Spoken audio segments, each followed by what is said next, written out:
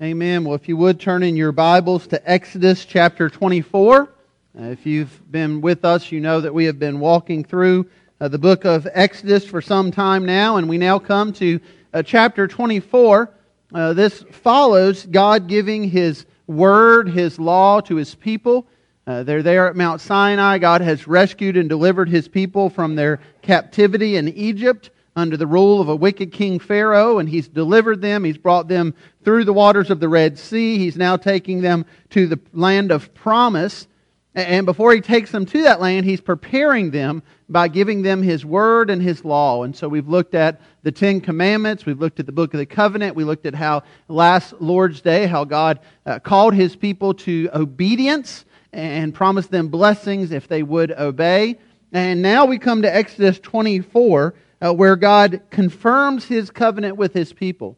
He's going to invite Moses to enter into His holy presence in order to give him more of His Word. But before He does this, we'll see how this covenant is confirmed there through sacrifice, through the blood of that sacrifice.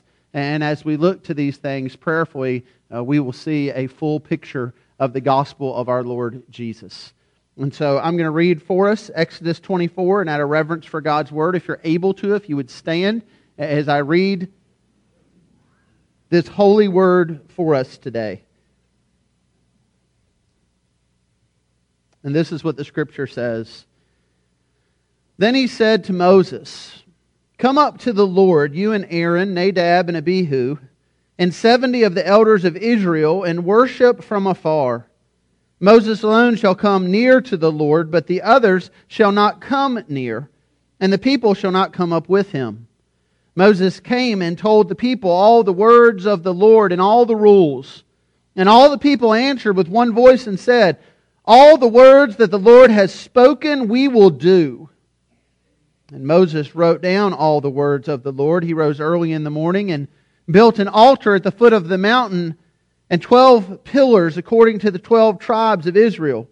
And he sent young men of the people of Israel who offered burnt offerings and sacrificed peace offerings of oxen to the Lord. And Moses took half of the blood and put it in basins, and half of the blood he threw against the altar. Then he took the book of the covenant and read it in the hearing of the people, and they said, "All that the Lord has spoken we will do, and we will be obedient." And Moses took the blood and threw it on the people and said, "Behold, the blood of the covenant that the Lord has made with you in accordance with all these words." Then Moses and Aaron, Nadab and Abihu and the 70 elders of Israel went up, and they saw the God of Israel. There was under His feet, as it were, a pavement of sapphire stone, like the very heaven for clearness. And He did not lay His hand on the chief men of the people of Israel. They beheld God and ate and drank. The Lord said to Moses, "Come up to me on the mountain and wait there, that I may give you the tablets of stone with the law and the commandment which I have written for their instruction." So Moses with his assistant Joshua, and Moses rose with his assistant Joshua, and Moses went up into the mountain of God. And he said to the elders, "Wait here for us until we return to you. And behold, Aaron and Hur are with you. Whoever has a dispute, let him go to them." Then Moses went up the mountain, and the cloud covered the mountain. The glory of the Lord dwelt on Mount Sinai, and the cloud covered it 6 days. And on the 7th day he called to Moses out of the midst of the cloud. Now the appearance of the glory of the Lord was like a devouring fire on the top of the mountain in the sight of the people of Israel. Moses entered the cloud and went up on the mountain. And Moses was on the mountain 40 days and 40 nights. If you would, pray with me. Father God, we thank You for Your Word. And we pray, God, that we might learn and grow from it, that You might transform our minds and hearts from unbelief to belief, from a lack of faith to faith, that our trust would be fully in Christ Jesus today as we consider Your Word. And so would You bless us through it now, we ask. In Christ's name, amen. You may be seated.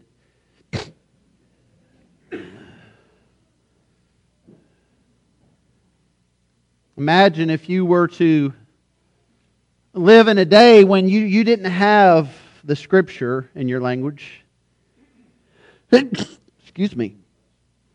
Imagine you were to live in a day when, in fact, the only Scripture available was in a language you didn't understand, and not only did you not understand it, but you were never allowed to read it. Imagine you lived in a day when you came to church, the Scripture was actually chained to the pulpit to emphasize this was not for you, it was only for the priest. And imagine if your only knowledge of the Scripture then came from a priest who shared from it in a language that you did not understand and then basically told you what you were to do. Imagine if they were to tell you, if you wanted to be right with God, that you must take whatever money you had and purchase special pieces of paper that the church would issue. And they would offer you these indulgences, and through the purchase of these indulgences, you might achieve enough merit to enter into heaven. And not just for yourself, but imagine they were to say, well, if you purchase these, you can even purchase these on behalf of relatives who have died before you, who are kind of stuck right now in a purgatory state. And through the purchase of these, you might rescue them from damnation. You might usher them into heaven as well. Imagine if your hope rested on your works and your works alone. And every night as you went to bed, you had one question. Was I good enough today? Did I do enough today? And the next morning you would raise from your bed with that same question. Will I be good enough today? Will I do enough good today? And this was very much the culture and the context that existed some 500 years ago. And this was the culture that led one man, Martin Luther, from his studies as a lawyer to enter into the monastery. He was taught that if he wanted to achieve righteousness, he would do it by his works and by his merit, and the best place to do that was to go into the monastic life and become a monk. It was the clergy who had the best opportunity then to earn merit before a holy God, and so as he did that, God did something unique in his life. I shared already this morning about how he was reading from Romans, and as he read from Romans and studied that book, God radically transformed his understanding of the gospel. And there was a spark that was lit in his heart. And that spark caught on from Luther to others, and out of that came the Protestant Reformation. And as we now stand on the heritage of that Reformation some 500 years ago, there are certain doctrines that have come from that are so crucial for us to understand today.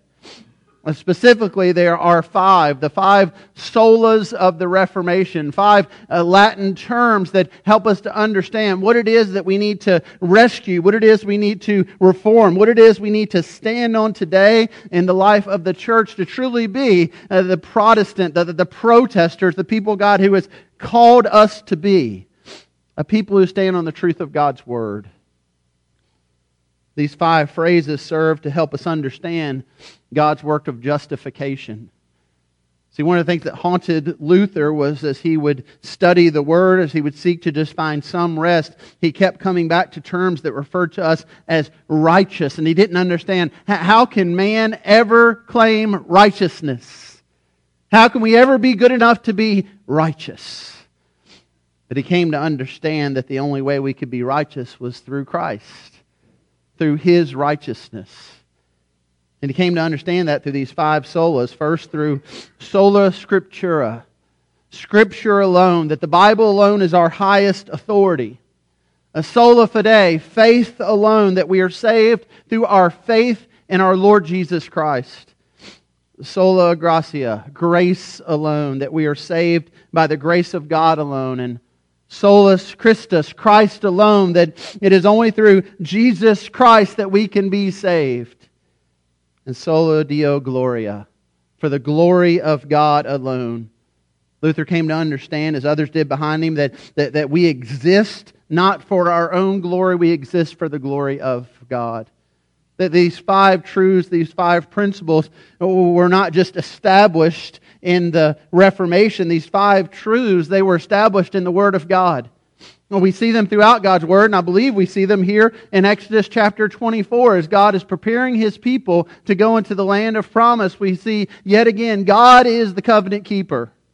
God is the one who keeps His people and guards His people and watches over His people. This is not by their works, it is by His work. And so as we look at this chapter, I want us to consider these 5 truths of the Reformation and how we see them in Exodus 24.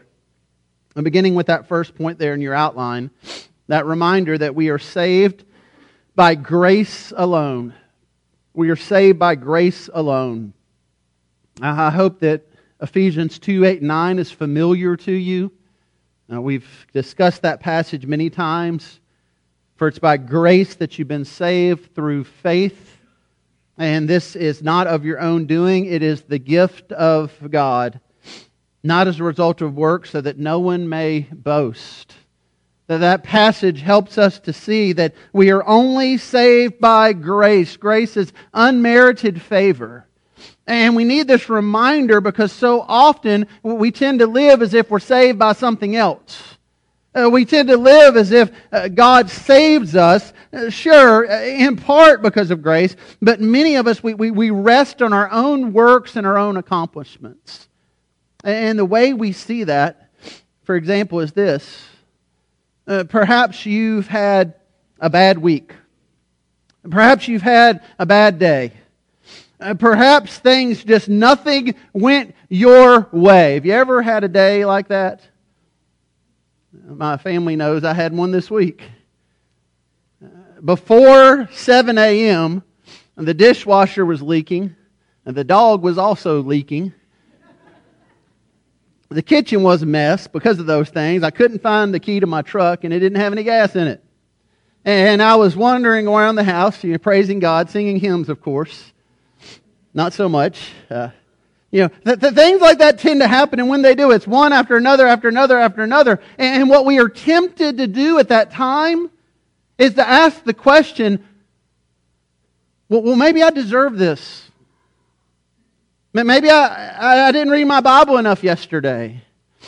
Maybe I didn't pray enough. Maybe God's getting my attention because maybe He's punishing me because of what I said or what I thought or what I didn't do or what I did do. And we begin to think that God's favor towards us or lack of favor or the mess in the kitchen, that those things are there because we did something to deserve them.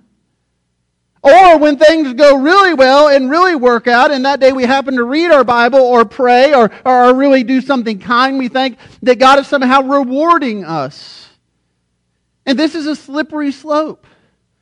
Because what we're doing in those moments is we are basing our blessing and our life on our works and not the finished work of Jesus Christ. And if we're not careful, that's exactly what we then begin to base our salvation on. Perhaps you've heard someone say, perhaps you've even said yourself, well, God just can't forgive me for this. No, God can forgive, and it's not based on what you did or didn't do. It's based on what Christ did.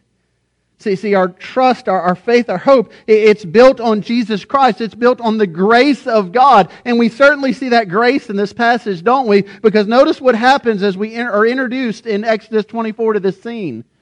God is inviting Moses up the mountain. He is saying to Moses, I want you to come into my presence. Now, is this because Moses was so holy? No, Moses was a sinner. Moses was a murderer. Now, I've shared with you before. Many times when I'm sharing the gospel with people, I'll ask them a couple of questions, and one of them is, if you stood before God today and He asked, why should I let you into heaven, what would you say? And commonly, more often than not, people begin to talk about their works. And the one thing they always mention, well, I've never killed anybody. I'm not that bad. Moses couldn't say that. And Moses couldn't say, well, at least I've never killed anybody. He had killed, and he fled, and he ran. And yet here, a holy God is welcoming a sinful murderer into His presence. How can that happen? After all, we read in Isaiah 59, behold, the Lord's hand is not shortened that it cannot save, or His ear dull that it cannot hear. But your iniquities, your sin, have made a separation between you and your God. And your sins have hidden His face from you so that He does not hear. Well, what do we see there in the garden? Adam and Eve sin against God, and what does God do? He removes them from His presence. He removes them from His garden. So how is it that Moses, the murderer, can now ascend the mountain of God? Is it because he was doing a better job? Is it because he meditated on God's Word that morning? No, it's because God showed him grace. Unmerited favor. Friends, you realize that the only reason, hear me, the only reason you are sitting here today is because of the grace of God. Because were it not for the grace of God, we don't deserve another breath. We don't deserve another moment. We deserve to be separated from Him. We don't deserve to gather with His people and sing of His riches and His goodness and His glory. We don't deserve any of these things. We haven't earned any of these things. But it's by His grace and His grace alone, that He brings us into this relationship with Him through the gospel of our Lord Jesus. See, the writer of Hebrews, in calling the people's attention back to this mountain, he writes about how we now can ascend the holy mountain. Then, when we read here in Exodus 24, it's just Moses. God's real clear. You can bring the 70 part of the way. You can bring Aaron part of the way. You can even bring Joshua part of the way. But Moses, you're the only one who can come all the way. Because Moses is the mediator. By God's grace, He makes Moses the mediator. The one who comes before Him on behalf of the people, the one who goes to the people on behalf of Him. By His grace, He's placed him in this role. But it's a foreshadowing. It's pointing towards something that's going to come. It's pointing towards our great mediator. And that's what the writer of Hebrews points out. He says, now we can all ascend God's holy mountain because we have a greater mediator, Christ Jesus our Lord. And now we can ascend the mountain. Hebrews 4:16, he says, let us then with confidence draw near to the throne of grace. It's still by God's grace that we can do this, that we may receive mercy and find grace to help in the time of need. And so we see very clearly this Reformation truth echoes through and echoes from Exodus 24. We are saved by grace alone. Point 2, then, we're saved by grace alone through faith alone. Sola fide, by faith alone.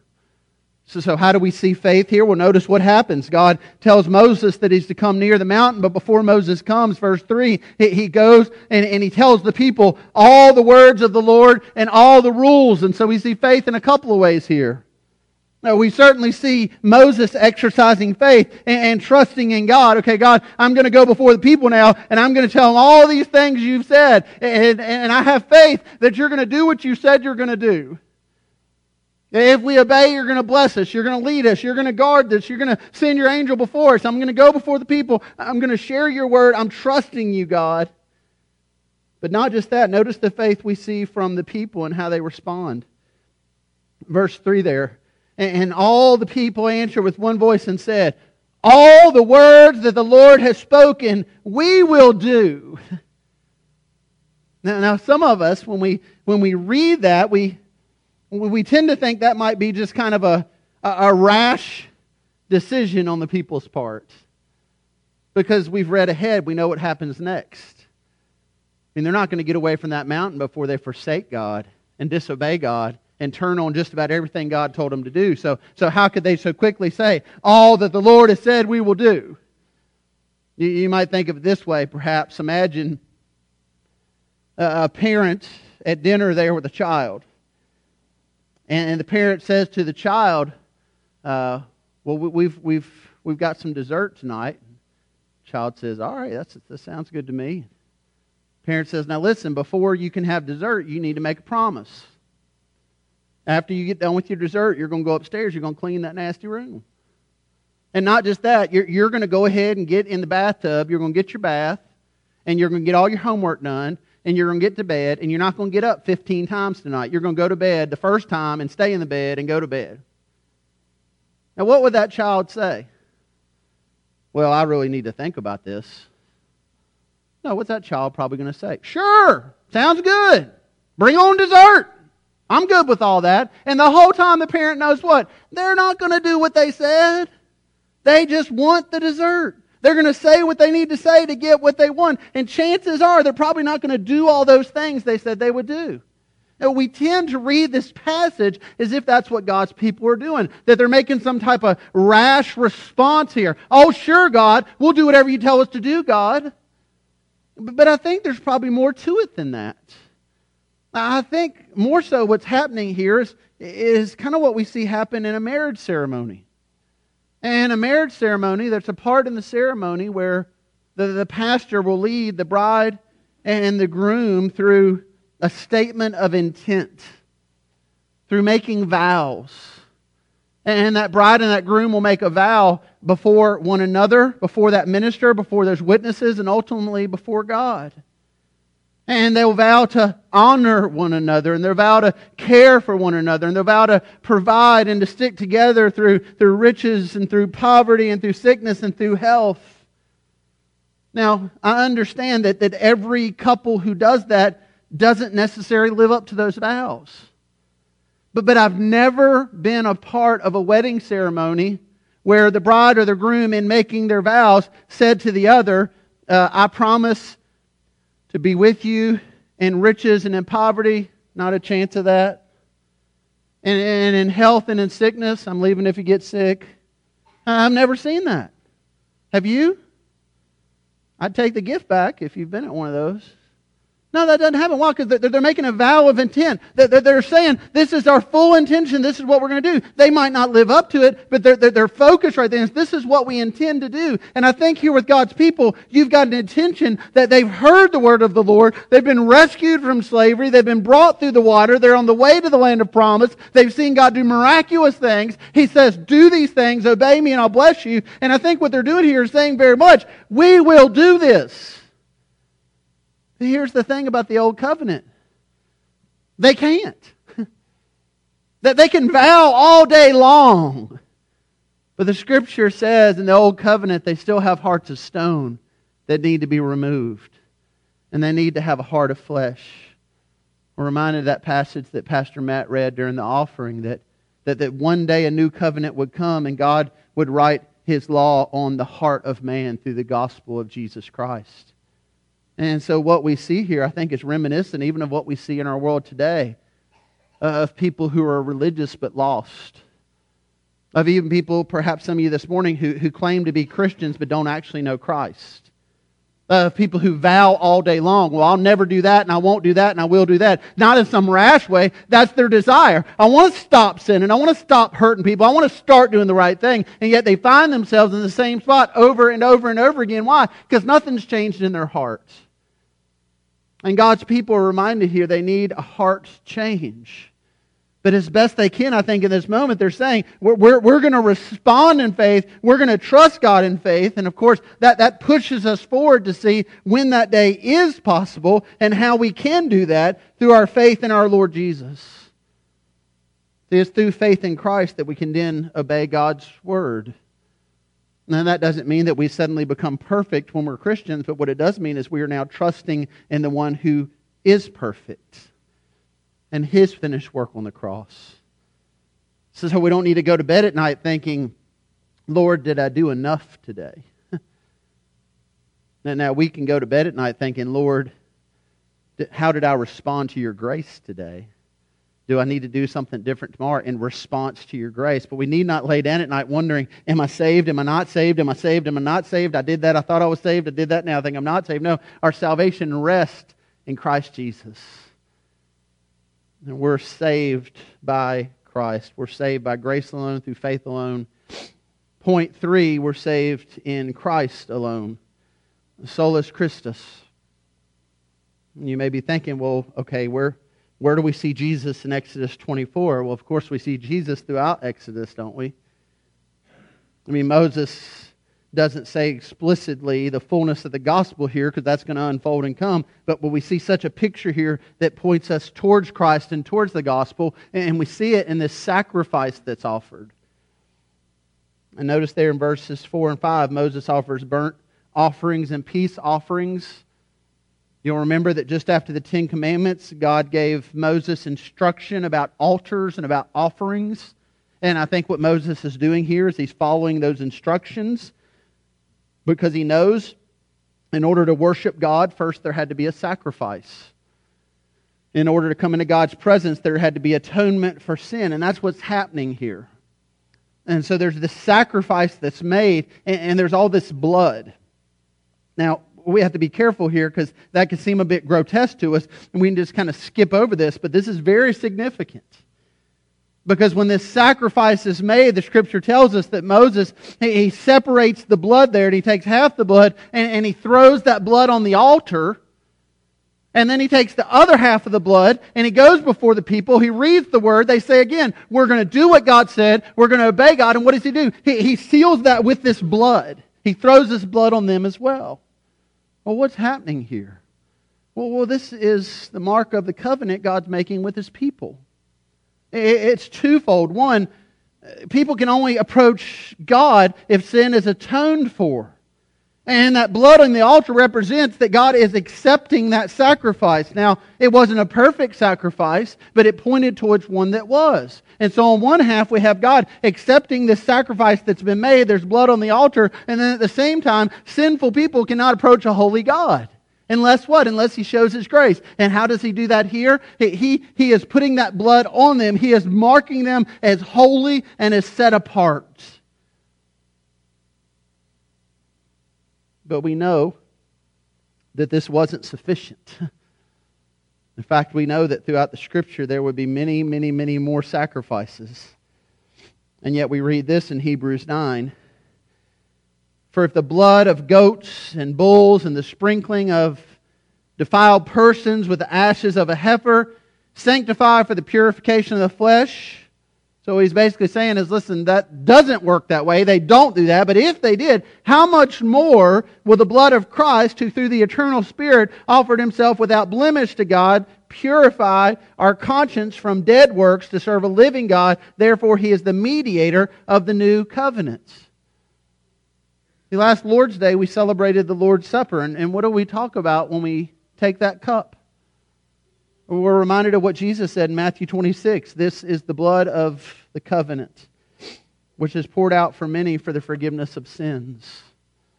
And so God establishes this sacrificial system for His people so that they might come to understand that it's not by their works and their effort and their blood that they might be saved, but there needs to be blood for sin. There needs to be a sacrifice, and it was pointing towards the one that would be the perfect sacrifice, towards the blood of Jesus Christ. And it's only through that blood that we might be saved. It's only through Christ and Christ alone that we might be saved. And so this great truth of the Reformation that came from Luther and from others, we see it in this text. That it's only by God's grace that Moses can approach this presence of God, and it's only through faith that the people can respond to the Word of God, and it's only through this sacrifice, ultimately through the blood of Christ, that people can be made right before God. But not just that, point 4 there. We're saved by grace alone, through faith alone, in Christ alone, according to the Scripture alone.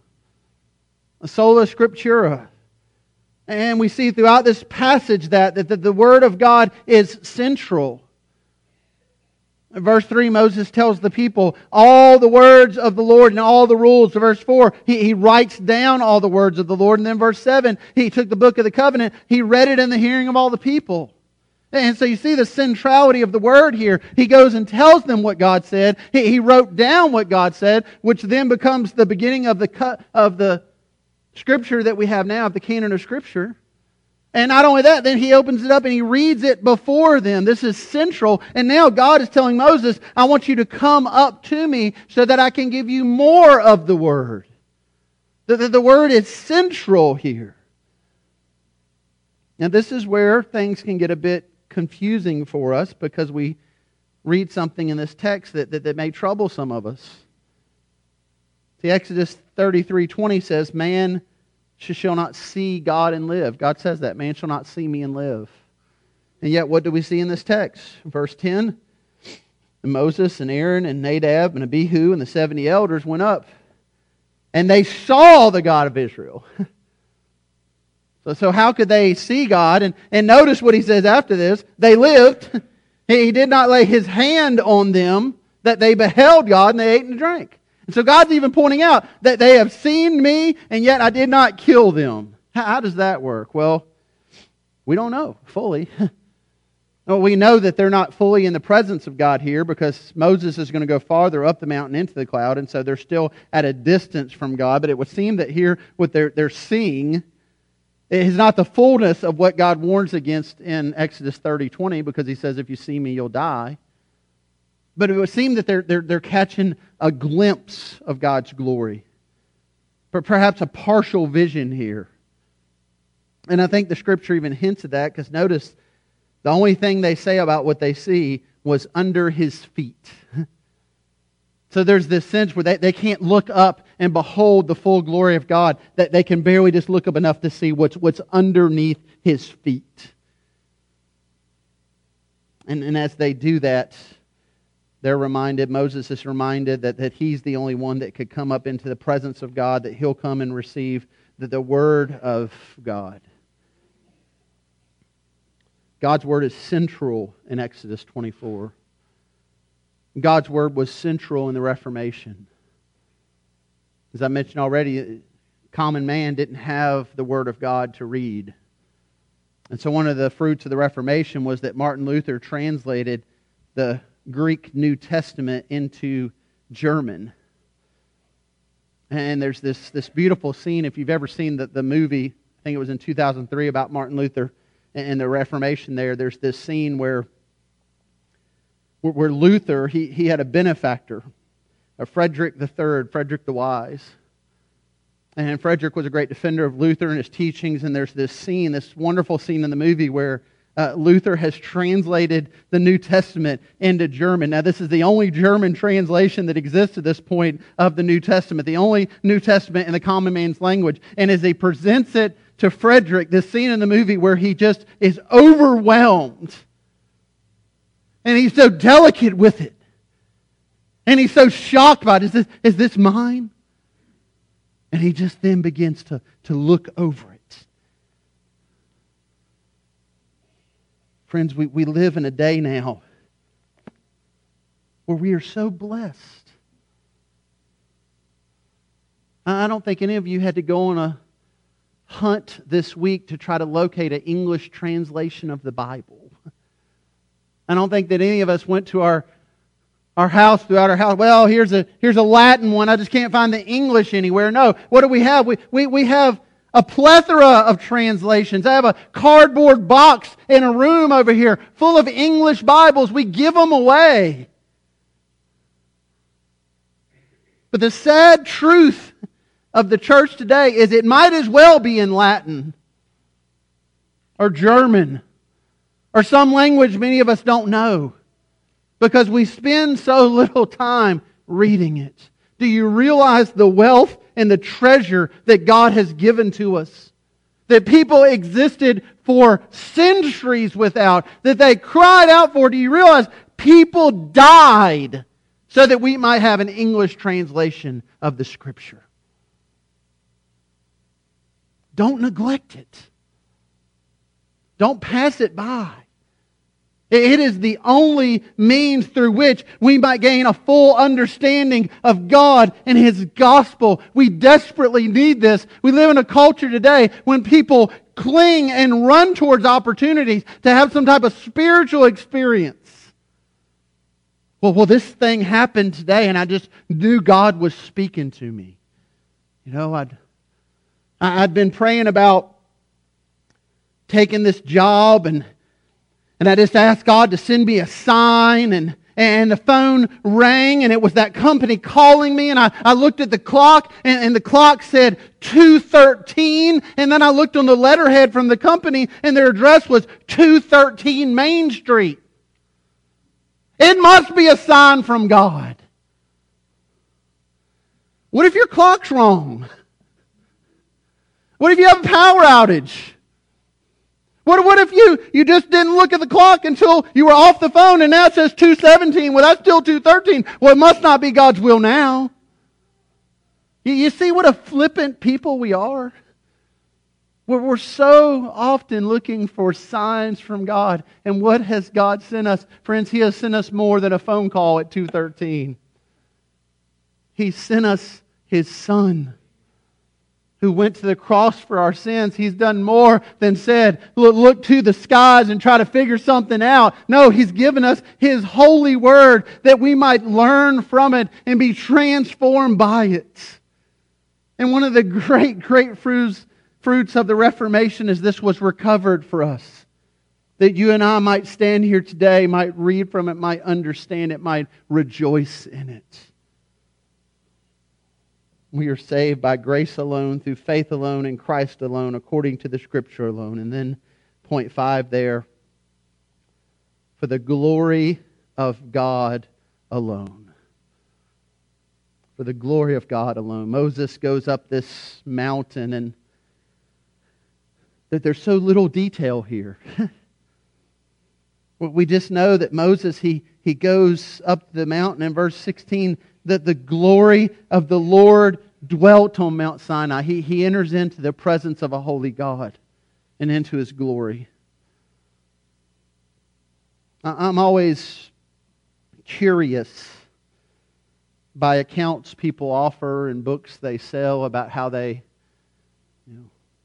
how many minutes they were dead and what they saw and near-death experiences. And I'm always curious about them because they always seem to center on the individual. Have you noticed that? Here's what I felt. It was just this warm feeling. I just saw this bright light, and there was so much warmth and goodness and joy, and I've never felt anything like it. And now I'm going to write a book about it. Now you can buy that book, and now I'll go on a speaking tour, and it's about, look at what I saw. Look at what I beheld. The glory of the Lord dwelt on Mount Sinai, and the cloud covered it 6 days. And what did that cloud look like according to the Scripture? A consuming fire. That's from a distance what people saw. That they can't even approach it because of the intensity of it. A consuming fire. That's the picture we have of the glory of God here. I mean, have you ever been close to just a little fire? And it's burning, and it's been burning for a while, and it's hot, and you can't get but so close to it, because even if you get close to it without touching the flames, it'll begin to burn you. Because of the intensity of a small fire here. God's Word tells us that the people look up there, verse 17, and the appearance of the glory of God was like a devouring fire on top of the mountain in the sight of the people of God. So God here isn't a supernatural Care Bear, okay? God here is a wildfire that's wiping out thousands of acres right now in the western part of the U.S. That's the picture we have of God. That this intensity, this burning, this devouring fire, this is the glory of God. That word in the Hebrew means the riches of God, the heaviness of God, the reputation of God, the importance of God, the splendor of God, the majesty of God. And Moses enters into this glory. It's interesting as you follow this text that later as Moses comes down off the mountain, his face is shining because he's been in the presence of God. Now again, people in our culture, in our day, who have these, what they account as these experiences, they talk about, they probably write a book about how much their face was shining. Exodus 34 just tells us this: Moses did not know that the skin of his face shone because he had been talking with God. So the focus here is not on Moses, it's not on the people. The focus here is on God and on the glory of God.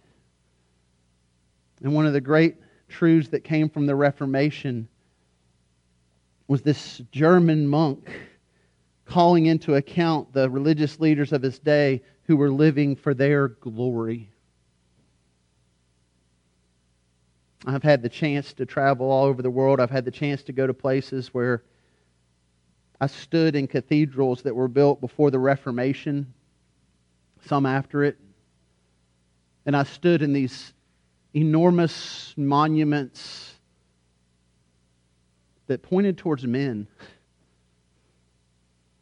And here we see the Reformation. The Reformation exists for the glory of God. It recovers the glory of God. It helps people to see that we're to live for the glory of God. And so Luther in his day was sure to tell the people, you don't have to live the monastic life or become a monk in order to achieve righteousness. We achieve righteousness through faith in Christ. And what was recovered there was this great understanding of vocation and work. And so Luther would say things like that the dairymaid can milk cows to the glory of God. You can do whatever you do today for the glory of God. Because, friend, you and I are here. We exist not for ourselves. We exist for God and His glory. And so that's what we're left with from this passage, and that's what I want you to consider as we come to this 500th anniversary of the Reformation. Are you living for the glory of God? When you have interactions with your neighbors, with your family, with your co-workers, do you go into those things seeking to bring God glory in all you say and do?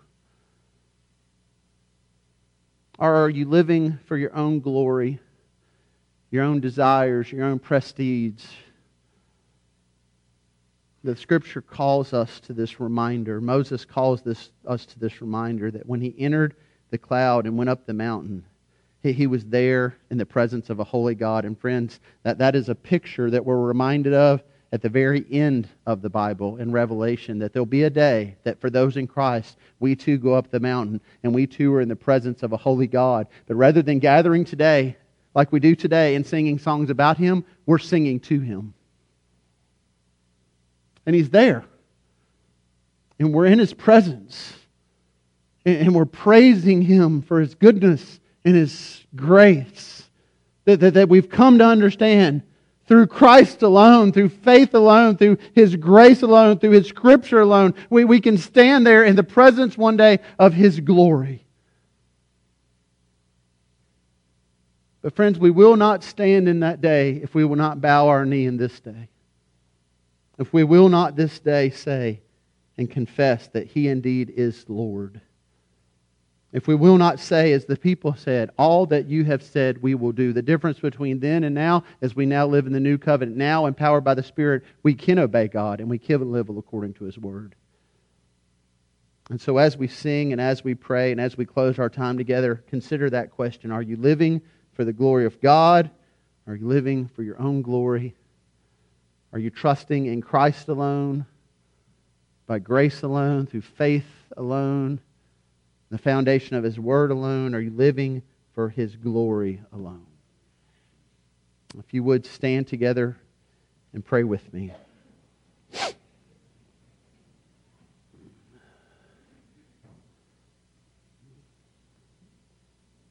Father, I thank You that You have used men and women throughout the history of the church to remind us of some important truths, to recalibrate us, to bring our focus back where it needs to be. And Lord, perhaps for some of us this morning, we need that reminder. Perhaps some of us have gotten distracted. We've been trusting in our works. We've been trusting in our efforts. We've been consumed by the things of the world. We've been living for our glory, our desires. Father, would You work in our hearts now through the power of Your Spirit and call us to faith and repentance, to trust in Christ. Lord, perhaps there's some here this morning who have spent decades of their life building up an altar to their own glory, building up an argument, building up achievements, building up to this moment where they think they'll stand before You and say, well, look at all the good I did. Lord, would You help them to see that the only good that's ever been done was that Christ did on the cross. It was that was lived by Christ. And the only good we can do is empowered by Christ, not ourselves. That none of us will stand before You in our own efforts and achieve righteousness. That it's only through Christ we're saved. So Father, I pray as we sing, as we pray, as we respond, that we would place our full hope and trust in Christ. And we ask this in His name. Amen.